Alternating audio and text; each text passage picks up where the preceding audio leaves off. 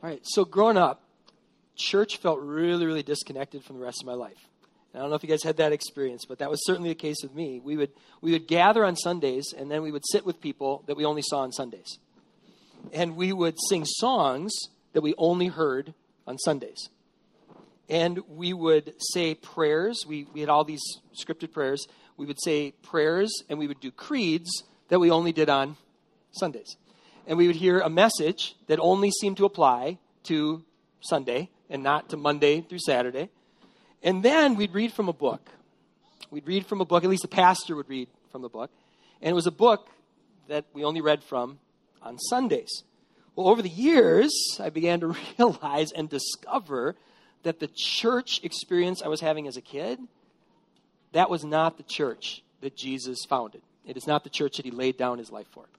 And that book, the Bible, I began to realize this book, as I began to read it for myself, this book isn't just relevant. This book knows me better than I know me. It was unbelievable. In fact, without hesitation, I can say this with complete authenticity here.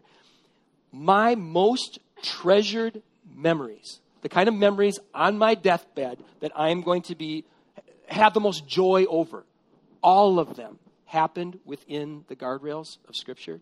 All of them happened as a result of trying to follow as best we can the leading of the Holy Spirit. And conversely, all of my biggest regrets, all of them, all of the things I wish I could go back and undo, all of them came when I stepped outside of the boundaries that Scripture puts in place and the promptings of the Holy Spirit that says, this is not smart. All of them. This book has incredible relevance for our life. This faith does. In fact, I want to encourage you to pull out your notes, plural, pages today. The first ever 4 pages. We promise we'll get you out by noon, not noon, by like 6 o'clock today. So, no, we'll be done. So anyway, we got these 4 pages. On the green one, that is page 1 of 4. But I encourage you to take that out and write this down. Walking by faith and walking by wisdom are not at odds. It's not as if there's this thing called faith that we do on Sundays, and then there's the rest of our life, and there's walking by faith, and that's that thing you do on Sundays, and then there's walking by wisdom, that's what you do the rest of your life. They are not only not at odds, they're one and the same. I may present to you anyway. Well, this book of the Bible that we're going to be looking at today, and the reason why we've got 4 pages of notes is because we're going to be looking at this book called Proverbs. Proverbs was the first book of the Bible where I started to read this book and I started to recognize, wait a minute, I can use this. I can use these things that I'm reading about as a high schooler, and I'm reading about the Bible myself. I can use these things Monday through Saturday. So it was an eye-opener for me, which is one of the reasons why we have so many bullets on there, because I want you to take some of these home and to read some of these yourself. Some of these Proverbs, because there's so much great wisdom there, such practical teaching. And it's practical teaching for men and women, young and old, rich and poor, for parents, for grandparents, for singles, for kings, farmers, educators, workers, professionals of all kinds. This book is filled with so much practical wisdom. Well, last week we looked at the first 7 verses of the book of Proverbs, and we found that this collection of sayings is attributed to a Hebrew king named Solomon. Proverbs isn't the only document that testifies to Solomon's wisdom. Here's a quote from another ancient document that was also considered accurate enough to be included in our Bible. It's 1 Kings, we call it 1 Kings, chapter 4, verses 29 through 34, kind of smashed together, say this: Solomon's wisdom surpassed the wisdom of all the people of the East and all the wisdom of Egypt. He also spoke 3,000 proverbs. We listed probably almost all of them today in your notes here. Well, almost. And his songs were 1,005. Solomon's proverbs are so highly regarded. Get this. His proverbs are so highly regarded, you can see some of them quoted in the New Testament section of our Bible. Here's an example of that. Proverbs 3, verses 11 through 12 say, My son, do not despise the Lord's discipline or be weary of his reproof. For the Lord reproves him whom he loves, as a father the son in whom he delights. If you go to Hebrews chapter 12, verses 5 through 6, that proverb is quoted in Hebrews. And there's other examples of that too. The book of Proverbs, if you read through it, you're going to find that it's an anthology, meaning it's a collection. Solomon is not the author of every one of those Proverbs, but he appears to have approved them. And that's a big deal. The fact that Solomon put his stamp on these particular Proverbs is a big deal if you know Solomon's backstory. If you're not familiar with this backstory, I want to share a little bit that directly applies to this wisdom. If you have your Bibles, let's open up to 1 Kings chapter 3, verses 5 through 14. I want to let you know, too, we have Bibles that we keep on that table right there in the back. We encourage you to take one home. If you don't have a Bible, please take one home as a free gift for you. It's got Proverbs and all kinds of other great content in it. All right, here we go. 1 Kings chapter 3, verses 4, did we say 5 through 14. And what we're looking at here is this is some of the backstory about Solomon that applies specifically to why should we care that he chose these Proverbs. All right, look at this. At Gibeon, the Lord appeared to Solomon in a dream by night. And God said, ask what I shall give you. Solomon said, you have shown great and steadfast love to your servant David and my father, because he walked before you in faithfulness, in righteousness, and in uprightness of heart towards you. And you have kept for him this great and steadfast love, and have given him a son to sit on his throne this day. And now, O Lord my God, you have made your servant king in place of David my father. Although I'm just a little child, I do not know how to go out or to come in. And your servant is in the midst of your people, whom you have chosen, a great people, too many to be numbered or counted for multitude. Give your servant, therefore, an understanding mind to govern your people, that I may discern between good and evil. For who is able to govern this, your great people? It pleased the Lord that Solomon had said this, had asked this. And God said to him, because you have asked this, and you've not asked for yourself long life or riches or the life of your enemies, but have asked for yourself understanding to discern what is right, behold, I will now do according to your word. Behold, I give you a wise and discerning mind, so that none like you has ever been before you, and none like you shall arise after you. I give you also what you have not asked, both riches and honor, so that no other king shall compare with you all your days. And if you walk in all my ways, keeping my statutes and my commandments, as your father David walked, then I will lengthen your days. All right, so imagine this. Imagine you're having a dream. And this is one of those dreams where this is real. And God appears to you in that dream. And he offers to answer one of your prayers on the spot. That happened to Solomon. And he had the wisdom to ask for wisdom. Solomon had the wisdom to ask for wisdom. You see, he had this huge responsibility. He had so much that he was being asked to steward over, and he asked for wisdom to steward over what had been entrusted to him. And now we have this incredible source of wisdom from someone who has given supernatural insight that we can use to wisely steward the gifts and the talents and the resources that we've been entrusted with. And it's so easy to forget that we've been entrusted with a lot, especially if you look by the world standards. I read something earlier this week that said that if your income is $32,000 a year or higher, you're in the top 1% of the world. There's a site you can go. It's globalrichlist.com. You can type in your salary, and it ranks you according to the world, kind of where you fit in. We can forget that, can't we?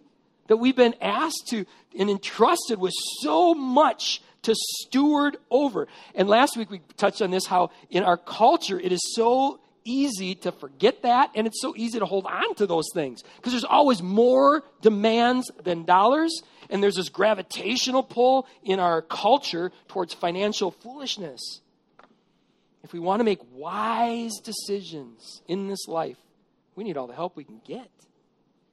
And Proverbs does such a great job of taking a lot of topics on directly, but specifically the one in this series, money. Proverbs does such a great job of giving practical, concrete wisdom when it comes to finances. And Solomon, as he's giving us advice, one thing's probably I especially loved about Solomon, he doesn't hold back. He doesn't hold back at all. In fact, our English word fool shows up like 70 times. He just calls you fool, you fool, you fool. Or this is foolish. He just doesn't hold back at all. Proverbs was originally written in Hebrew, and there's 3 different terms that we translate in our Bible all as fool. But all 3 of these terms are really similar in Hebrew. And all 3 of them are like this. A fool in Hebrews, as we interpret it, fool in English here, fools are like this. When they come to a crossroads in life, and there's a choice to make between the wise way and the foolish way, here's what defines a fool. A fool not only chooses the foolish path, they will tell you that path is the right path. That's what distinguishes a fool in the Hebrew thinking. They're on that path. Not only are they on the foolish path, they would tell you this is the right path. Now, there's also another word that's used that we might interpret as fool in English, but we use the word simple in a lot of our Bibles. If you're reading Proverbs, you find the word simple. The difference between a simple person and a fool is that a simple person might find themselves on the foolish path, but it's there because they haven't really thought it through. They haven't really spent the time to say, what would wisdom say in this situation? So here's an example of how Proverbs contrasts then the wise and the simple. Proverbs 22:3 says this, the wise see danger, and what do? They take refuge. But the simple, what do? They keep going, and they suffer for it. Now what you're going to find is that one is repeated, and it's not because he didn't have enough to choose from, right? That proverb is repeated. The same proverb is repeated twice. That's worth noting. Well, if you're taking notes, I want to encourage you to write this down. Proverbs is filled with practical wisdom that can protect us from foolish mistakes. From foolish mistakes. And hopefully you're going to see today as we dig into these themes in Proverbs, this is wisdom that can protect us from foolish mistakes. No one wants to be called a fool or simple by someone who is wise, right? You don't want to get into life and have God saying, you fool, or you're simple. So what I'd like to do today, with the short time we've got, is to give you a snapshot of what you're going to find if you decide to look at the Proverbs as a source for practical wisdom when it comes to money. And as I was going through, I found at least 9 themes. I thought, man, we're going to be tight on time. Do we do 3? I'm like, these are all so good. So one of the reasons why there's so many bullets here in the smallest font we've ever used. We've used small font before, but man, this is microscopic. Because I didn't want to go more than 4. I mean, we already have 4 pages, right? But what I tried to do is I tried to include some of these. So you're going to see not only the theme, but you're going to kind of see how the theme is even weighted in Proverbs. I couldn't put all the Proverbs that relate to these 9 themes, but what I was able to do is to try to kind of weight them. The more bullets you see in that theme is kind of the more Proverbs that speak to that theme in Proverbs itself. The other reasons I give you these here in your notes is that each one of these brings a little bit different nuance. So I would encourage you to read these through along each of these themes. All right, so here we go, really quick. Number 1, one of the themes that I see in Proverbs about money is this. God's not anti-money. He's not anti-money. We touched briefly on that theme last week. One foolish mistake that people can make is to read some of the other things that the Bible says about money and then take them out of context and treat money like money is evil. Money is not evil. In fact, you can do a lot of good with money. Can I get an amen to that? You can do a lot of good with money. Here's an example of how it speaks to that in Proverbs 13:22. Good people leave an inheritance for their children's children, but a sinner's wealth is stored up for the righteous. As I mentioned last week, those who believe the Bible is anti-money, you're going to find Proverbs problematic. Because Proverbs also says things like this in chapter 8, verse 18. With wisdom are riches and honor, enduring wealth and prosperity. Now, in addition to things like this, you are certainly going to find lots of cautions and guardrails in the Bible surrounding money. Because one of the things that wise people do is they recognize not only is money a potential, there are all kinds of temptations surrounding it. You have to be very, very careful with it. All right, number 2. If you're only going to fill in one of the blanks today, fill this one in. This is huge. Humility. Humility is one of the greatest assets a person can have. Period. but this certainly relates to money. One of the reasons, again, we printed so many Proverbs this week is you can begin to see that the Proverbs says a lot about these different themes, and that is certainly the case with humility. Humility is a key theme in Proverbs. Here's an example of that, Proverbs 11:2. When pride comes, then comes disgrace. With humility comes what? Wisdom. Wisdom. When we looked last week at chapter 1, we saw that Proverbs can help the simple gain insight, but it can also help the wise increase their wisdom. The wise can increase their wisdom. That's why humility might be the single greatest asset we have, because humility opens us up to lifelong learning. No matter how wise we are, we can keep getting wiser and wiser and wiser. Please repeat after me. We all have a lot to learn about money. We all do. If you forget that, you're going to be in trouble, because things keep changing culturally, all these kind of things. We all have a lot to learn. All right, there's another principle that Proverbs offers to those who are seeking wisdom. If you now take the green page, turn the green page over, that brings us to number 3. Here we go. Integrity is number 3. Integrity provides a firm foundation for everything else. This is another theme that gets a lot of Proverbs associated with this theme. And I want to encourage you to read, again, all those Proverbs that are listed. Here's an example of what you're going to find about integrity in Proverbs. Whoever walks in it, this is out of chapter 10, verse 9.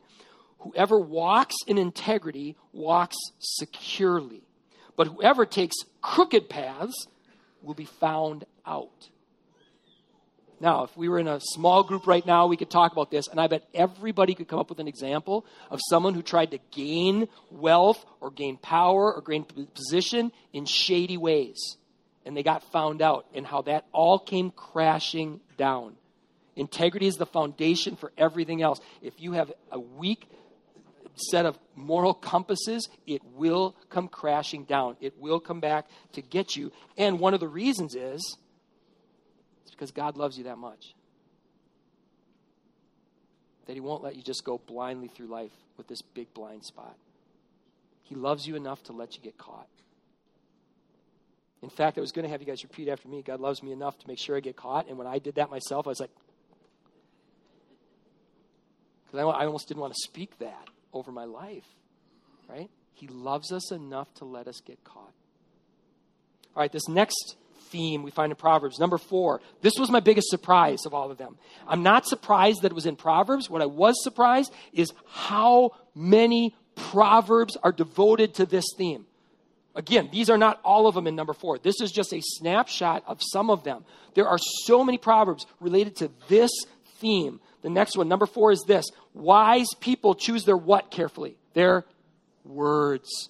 Wise people choose their words carefully. Again, I want to encourage you to read and reflect on all of those examples we include, because there's a lot of wisdom there. You're going to find things like this, Proverbs 14:3. A fool's mouth lashes out with pride, but the lips of the wise protect them. When you're upset about something, or if you disagree about something, and you just lash out, that is not wise. It is not wise. Very few things will affect your personal or your professional life like the words that come out of your mouth and the way you say them. Very few things will destroy relationships or your professional life like the words you choose and how you express them. Lashing out, it can cost you the deal. It can cost you a raise. It can cost you a promotion. It can cost you your job. It can cost you so much. For the record here, I'm not talking about compromising integrity. Jesus himself, speak the truth in love, he says. Speak the truth, speak it in love. You don't have to choose between truth and tact. Wise people do both. They speak the truth in a tactful way.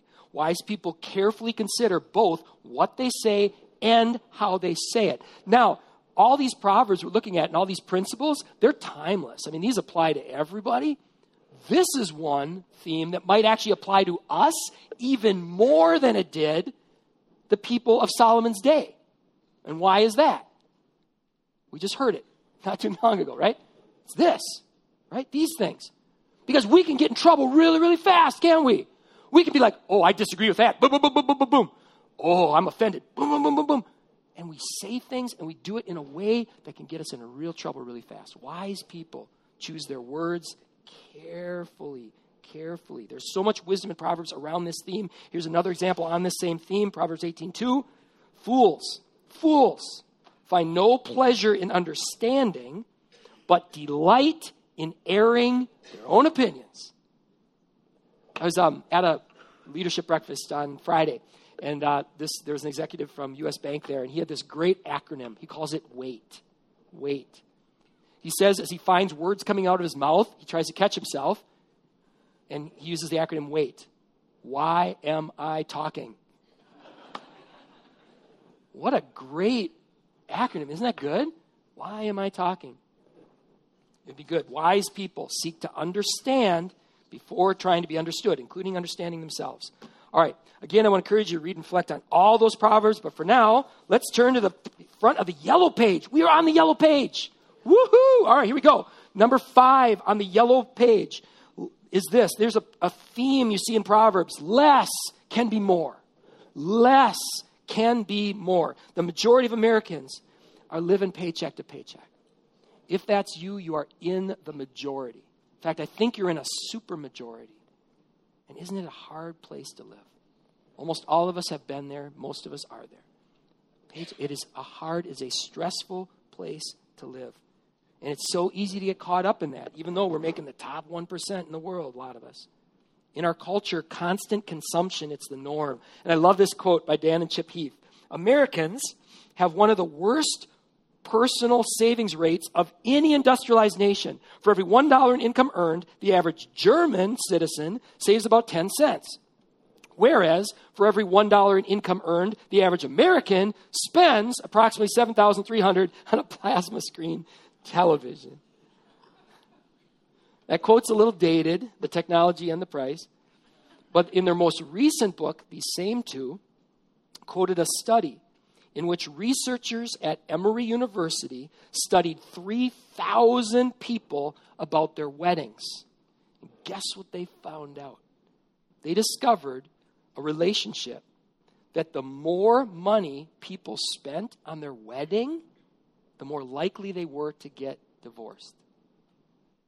They were quick to say this is not causation, but they said we'd be foolish not to look at this link. Foolish not to look at this link. With a show of hands, how many of you know happiness cannot be bought? It cannot be bought. At least not the lasting kind. Happily ever after would be a better way of saying it. Happily ever after can't be bought. Here's an example in Proverbs that speaks to the idea of embracing simplicity. Proverbs 30, 7 through 9. 2 things I ask of you, Lord. Do not refuse me before I die. Keep falsehood and lies far from me, and give me neither poverty nor riches. Give me only my daily bread. Otherwise, I may have too much and disown you and say, who is the Lord? Or I may become poor and steal and so dishonor the name of my God. All right, number 5 flows right into number 6. Reserves are wise. Debt is what? Dangerous. Debt is dangerous. Proverbs does not pull any punches on this theme either. Here's an example, Proverbs 22:7. The rich rule over the poor, he says. The rich rule over the poor. And look at this. The borrower is the slave to the lender. The slave, he says. This is a valuable reminder in a culture like ours. Our culture rewards the opposite. Our tax code rewards the opposite. Take a look at this. This is from a book called Influencer. In the United States, interest earned on savings is taxable. So if you're saving, you're getting some income on that, they'll tax it. During the same time period, interest on consumer debt, like that from credit cards, home loans, was tax deductible. That just seems crazy. Proverbs doesn't just warn us. This is interesting. One of the reasons we put all these Proverbs in there, if you read through these examples, Proverbs doesn't just warn us about the dangers of personal debt. Proverbs also says, don't connect yourself to other people's debt. That's a real important one for a lot of us because so many of us have compassionate hearts. We want to be quick to help. as you're helping people, be compassionate and wise. Be compassionate and wise, or it can pull everybody down together. All right. Proverbs also has a lot to say about the next principle. Number seven, excellent work is rewarded. If not by your employer, by God. Excellent work is rewarded. There are a lot of warnings in Proverbs about laziness, lack of effort. Proverbs also reminds us of what can happen if we devote ourselves to excellence. Here's an example of that. Proverbs 22:29. Do you see those who are skilled in their work? They will serve before kings. They will not serve before officials of low rank. All right, well now, as we turn to the back side of the last page, you guys have been awesome. All right, as we turn to the last page and theme number 8, we now come to a principle that speaks about what we can do for others if we get these first ones right. And this is so important. If we're faithful to those first 7 principles, if we recognize God is not anti-money, and we're constantly learning and growing and valuing input from others, and we're known for being men and women of high integrity, and we're both truthful and we're tactful in our words, and we choose simplicity instead of constant consumption, and we build reserves and we avoid debt, and we're known for excellent work. If we start to have a resume like that, we're going to start to have some resources that we can help others with. And we're going to experience the joy experience with number 8. Number 8 is this: generous stewardship is rewarding. Can I get an amen to that? It is rewarding. Here's an example, Proverbs 19:17. Those who are kind to the poor lend to the Lord, and he will reward them for what they have done. And that reward comes in different ways. It comes as that internal reward. When you are able to help somebody, sincerely help someone, oh, it feels so good. When we leave an inheritance for our children or our children's children. Or as we mentioned last week, how we're able to give the right resource to the right person at the right time, and you can break a generational cycle of poverty if you do that. And then look at just around every week. Look here. Look what we can do as we pool our resources together. Every week we can offer something like this, right? It's rewarding internally to see how God can use what we've earned. And then to be able to say, I got to be part of that. I got to be part of that. The Bible also hints that there are external rewards too to generous stewardship. Here's an example of that from Proverbs 3:9-10. Honor the Lord with your wealth, with the first fruits of all your produce, and then your barns will be filled with plenty, and your vats will be bursting with wine. Now, we have to be careful, because you can take this too far, can't you? It can take you down that path that's called health and wealth. And that's just not a path you want to go down. But there's enough passages like this in the Bible, Proverbs and elsewhere, to conclude there is a relationship. There's a link between God first giving and external rewards, either in this life or the next. All right, before we move on to number 9, I do want to hit pause and to say thank you to all of our generous partners here at this church. We never had a month like we just had. It was incredible. Thanks for trusting us to steward this, your gifts, your offerings well. We were able to, despite opening up an entire new wing for our kids, despite all the stuff with flipping this room, all these things, we were able, I still don't have all the returns on all the December expenses, but I'm pretty confident to be able to say we're going to finish with more in our reserves than we started with in 2018. That is incredible. So thank you, God, for that. Thanks to all you partners for your generosity. All right, let's move on to number 9. Number 9, look at this. Here we go. One more theme in Proverbs. Financial security is an oxymoron ultimately. That ultimately is a key word there. I probably shouldn't have put it in parentheses. Because for the record, financial security, it's a continuum.